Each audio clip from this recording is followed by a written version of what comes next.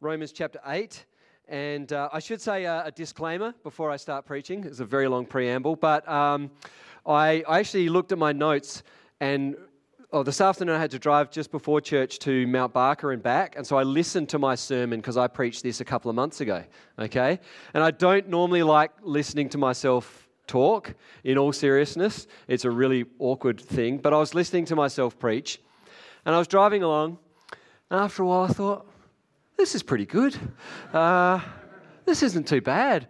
And anyway, and then I got back here and I opened up my notes, and half of my notes weren't there. I don't know what happened, but anyway, so I'm going to have to see how I go tonight. But it's an amazing passage of Scripture. If you know God's Word, you will hear verses in this passage that you've heard before. If you don't really know God's Word very much, you will hear amazing passages that I hope you will learn, take to heart, and hear because they're so powerful. So we're going to do Romans chapter 8, verses 28 through to the end, 39. If you've got a Bible on your phone or in paper, I highly encourage you to open it up, and so you can actually follow the text. It's not going to be on the screen. So starting at verse 28. And we know that in all things God works for the good of those who love him, who have been called according to his purpose. For those God foreknew, he also predestined to be conformed to the image of his Son, that he might be the firstborn among many brothers and sisters. And those he predestined, he also called. Those he called, he also justified. And those he justified, he also glorified. What then shall we say in response to these things, or to all these things? If God is for us, who can be against us? He who did not spare his only Son, but gave him up for us all, how will he not also, along with him, graciously give us all things? Who will bring any charge against those whom God has chosen? It is God who justifies. Who then is the one who condemns? No one. Christ Jesus, who died, more than that, who was raised to life, is at the right hand of God and is also interceding for us. Who shall separate us from the love of Christ? Shall trouble, or hardship, or persecution, or famine, or nakedness, or danger, or sword? As it is written, for your sake we face death all day long. We are considered as sheep to be slaughtered. No, in all these things we are more than conquerors through him who loved us. For I am convinced that neither death nor life, neither angels nor demons, neither the present nor the future, nor any powers, neither height nor depth, nor anything else in all creation will be able to separate us from the love of God that is in Christ Jesus our Lord. Not sure what I meant to add to that. It's a pretty good passage, but I'll try and bring some understanding out of it. Have you ever seen, like in a movie or a TV show, kind of an old school thing where someone will be trapped in a burning building, and they're about five stories up, and they're at the window, and the fire people, might be a PC thing to say these days, the fire people, firefighters, they gather. I'm just distracting from the actual story. They gather at the bottom and they hold out that circular thing that you're meant to jump onto, right? It's like the parachute thing, and they hold it there, and they're like, jump, we've got you, jump. You seen that? You can imagine that story, you can imagine yourself in that situation. I've got you, we've got you, just let go, we've got you. And this passage, and I think what Paul is trying to lay out through the whole of Romans, is essentially that he's trying to say, God has got you. God has got you. If you put your trust in Jesus, God has got you. And there's no situation where God hasn't got you. Most religions don't have that assurance. It's kind of like God's going to hold out the parachute and say, I've got you if you do certain things through your life, if you're able to maintain certain things, if you follow certain rituals, certain practices, certain things, then maybe God's going to come along and say, okay, you've proven yourself, so at the end of your life, I'll hold out the thing and say, I've got you. But that's not Christianity. Christianity says that through the cross of Christ, through the blood of Jesus, He holds out the parachute and says, I've got you, no matter what. I'm not going to drop you. You're safe. But we wonder, has God really got us? What about when we go through some hard times in life and people suffer? I'm not really sure God has got me. And what about when we sin and we know we've sinned and we feel that sense of guilt and shame? Some of us think, has God really got us? Are we really saved? Are we really sure about this? And what about when we struggle in our faith? And what about when you don't feel God? What about when God feels distant and silent? Has God really got you then, or when you don't hear from God? Has God still got you? This assurance that cannot be shaken. Jesus said, when you build your life, the scripture says, build your life on Jesus and His teachings, you build your house on a rock, and when the storm comes, you will stand because it's a firm foundation. And so this passage, this wrapping up of chapter 8, wants to bring to us the assurance that God has got you now and forevermore. And starts off with 5 unshakable convictions that God has got us, particularly in situations of suffering.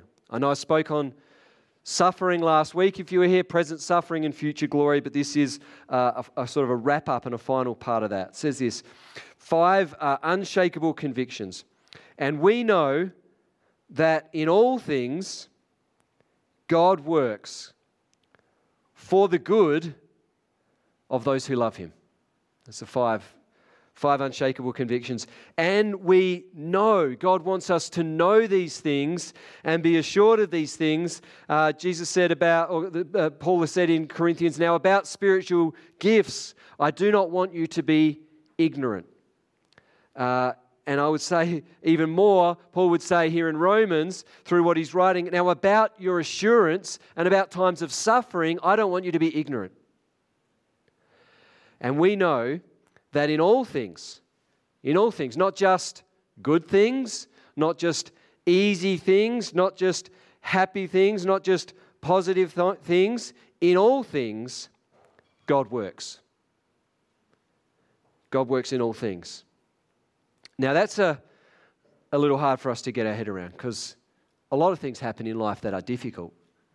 And I certainly don't believe God causes all difficult things, suffering and pain and some of the horrible things that people go through.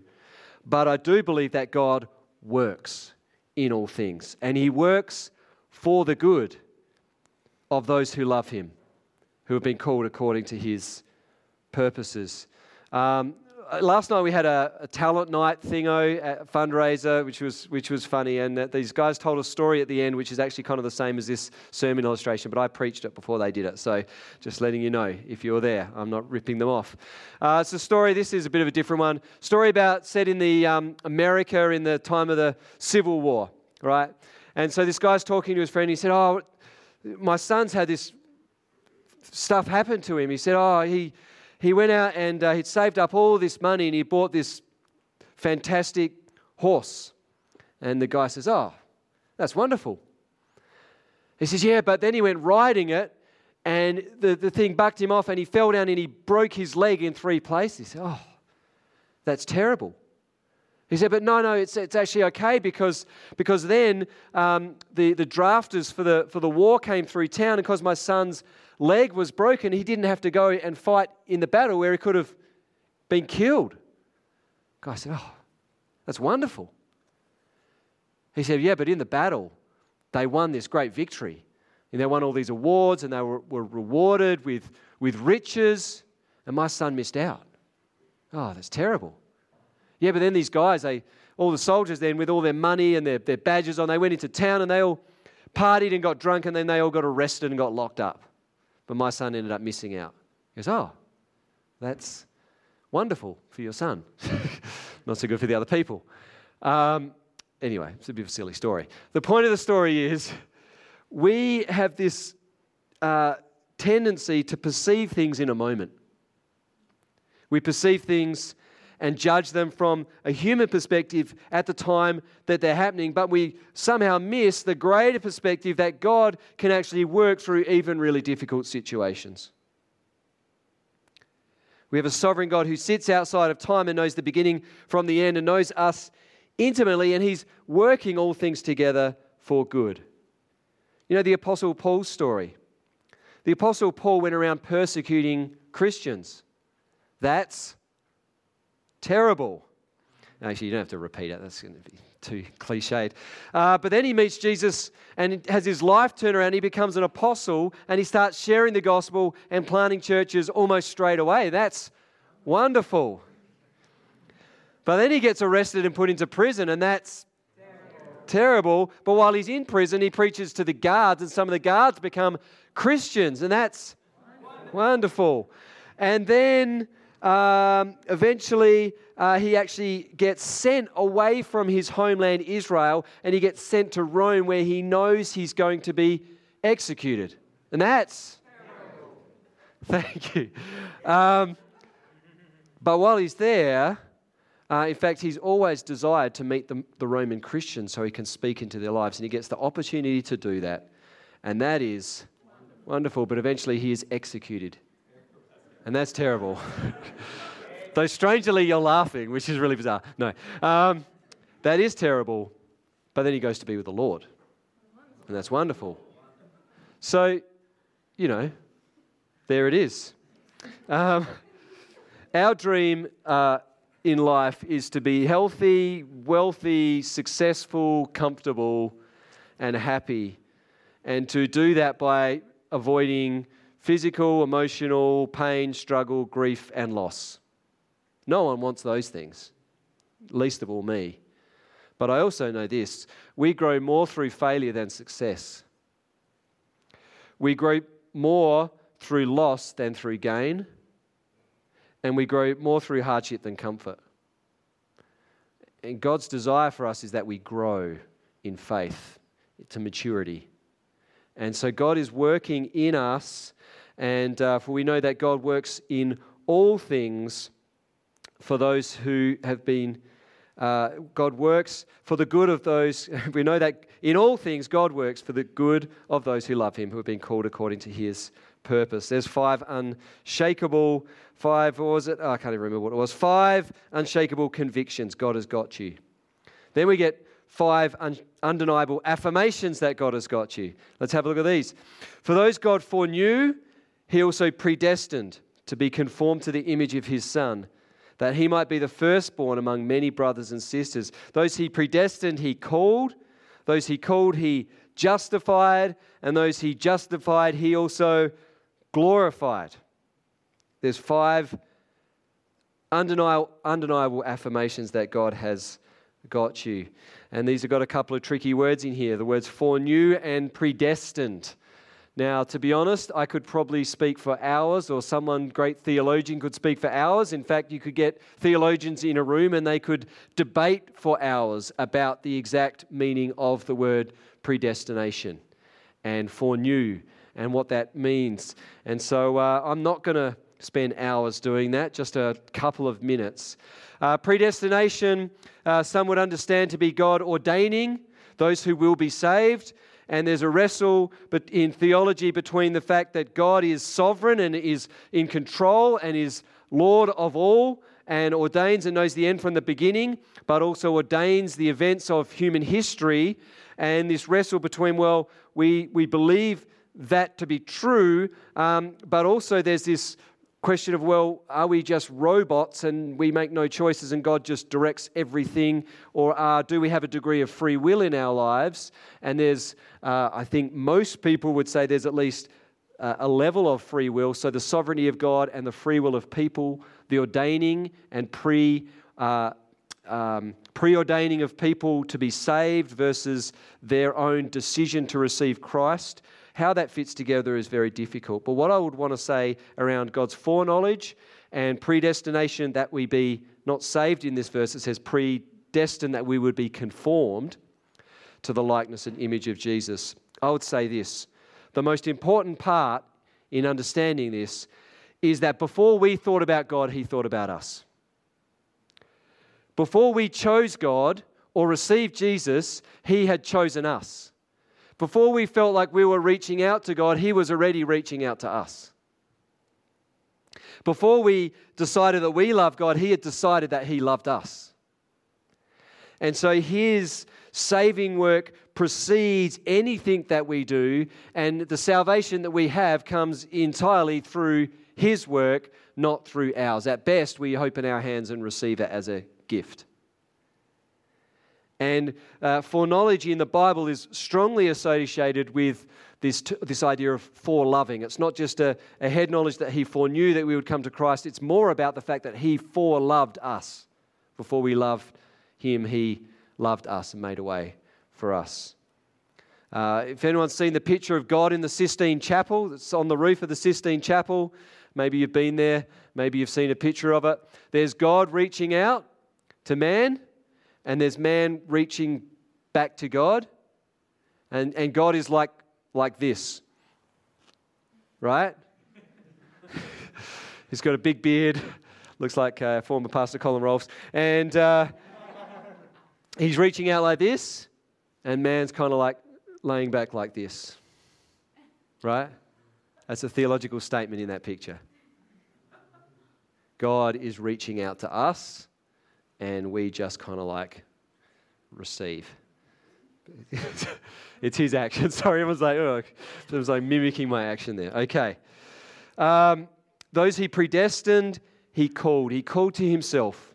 That's a call of salvation, to be saved. He called. Those He called, He justified. He justifies us just as if we have not sinned, as some people like to say. Justification, we've gone through that over many weeks and explained that. But it's God justifying us just as if we had not sinned. And those He justified, He glorified. And I want to focus in on this term, glorified. Because interestingly, all of these things, 4 of the 5, foreknew, predestined, called and justified, are in the past. But us being glorified is in the future. Last week I spoke about present sufferings and future glory.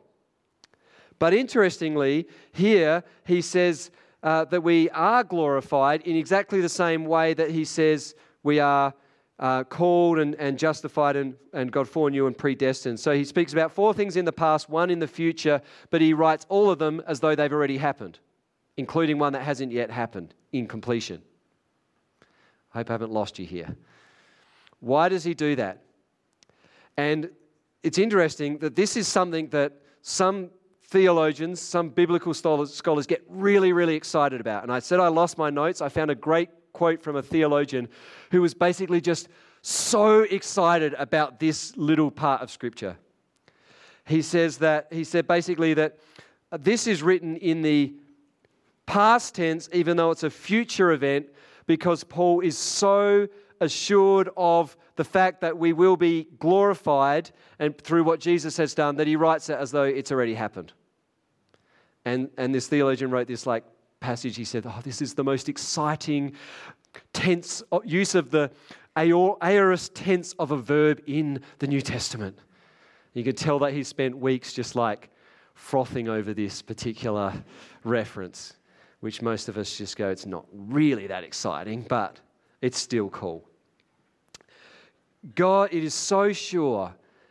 God has got us so much that He can say in this verse that we have been glorified even though the fullness of being glorified is yet to happen. Does that make sense? All right. So there's five absolute, unshakable convictions and 5 undeniable affirmations. We then get to 5 questions that get asked. And here's the questions. First one is this, verse 33, if you've got it open. Who will bring any charge against those whom God has chosen? Whom will bring any charge against those whom God has chosen? And the answer, it's a rhetorical question, the answer is no one will bring any charge. And yet, Paul writes this to the Christians in Rome, who in the earthly sense could probably answer, well, who could bring a charge against us? The Roman authorities, pretty much, Caesar, like the most powerful empire in the world, could bring a charge against us. If you ask this to a Christian in a closed country in the Middle East today, who could bring a charge against you? They would say, well, the authorities, the secret police, the religious police, our family, our community, all of these people could bring a charge against us. But Paul writes, who could bring the charge, who will bring any charge against those whom God has chosen? And the rhetorical answer is no one. So what's he saying here? Well, Jesus had charges brought against him, right? They brought charges against him, trumped up charges. They put above the cross the charges that were made against him. But Jesus just defeated those charges. And he died, and then he rose again in victory, and all those charges are just like, it's like they've just been, they're gone. Meaningless now. Who's bringing any charge against him? No one. Who's bringing a charge against those whom God has chosen? Us. No one in the end. There will be no charge against us. When we stand before God, it'll be like, well, who's got a charge against this person? Who's got a charge against you?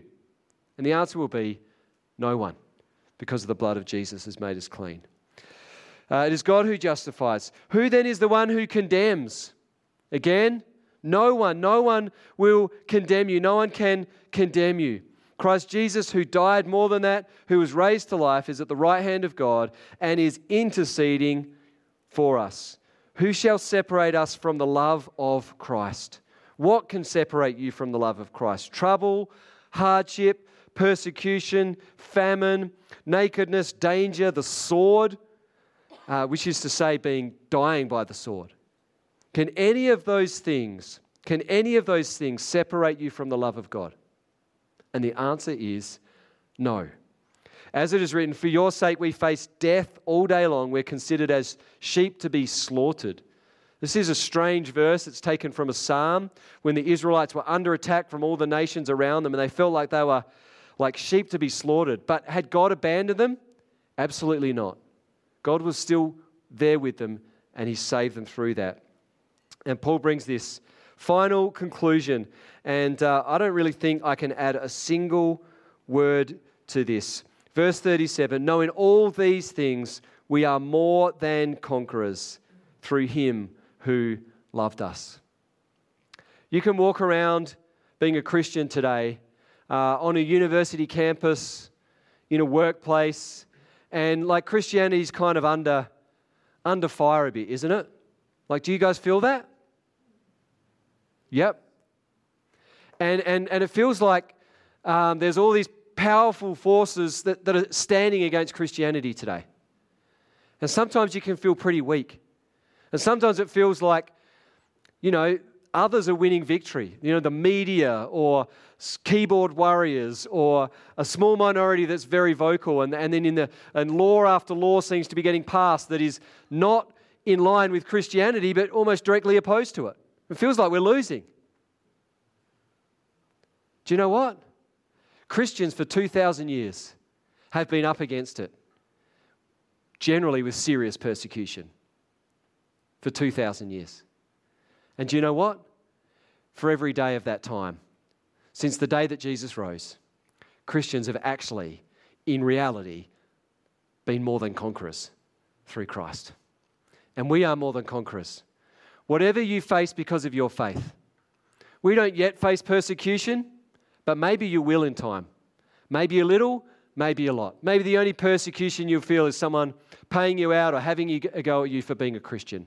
Maybe God will put you in a situation where you face more than that. But whatever the case, you are more than a conqueror through him who loved you, Jesus Christ. And then he finishes with these words, for this reason, and I'm just going to read these words and then I'm just going to say amen. For I am convinced that neither death nor life, neither angels nor demons, neither the present nor the future, nor any powers, neither height nor depth, nor anything else in all of creation will be able to separate you from the love of God that is in Christ Jesus, our Lord. If you've put your faith in Jesus, then the saving work of the cross means that nothing will ever separate you from the love of God. That is why we come with joy and with a song of praise, because nothing can separate us from the love of God in Christ Jesus. Nothing changes that, ever. Past, present, future. That is the hope we have through Jesus Christ, our Lord and Saviour. Amen. You've been listening to a sermon from Hills Baptist Church. To find out more or to hear other great content, find us at hillsbaptist.com or on your podcast app.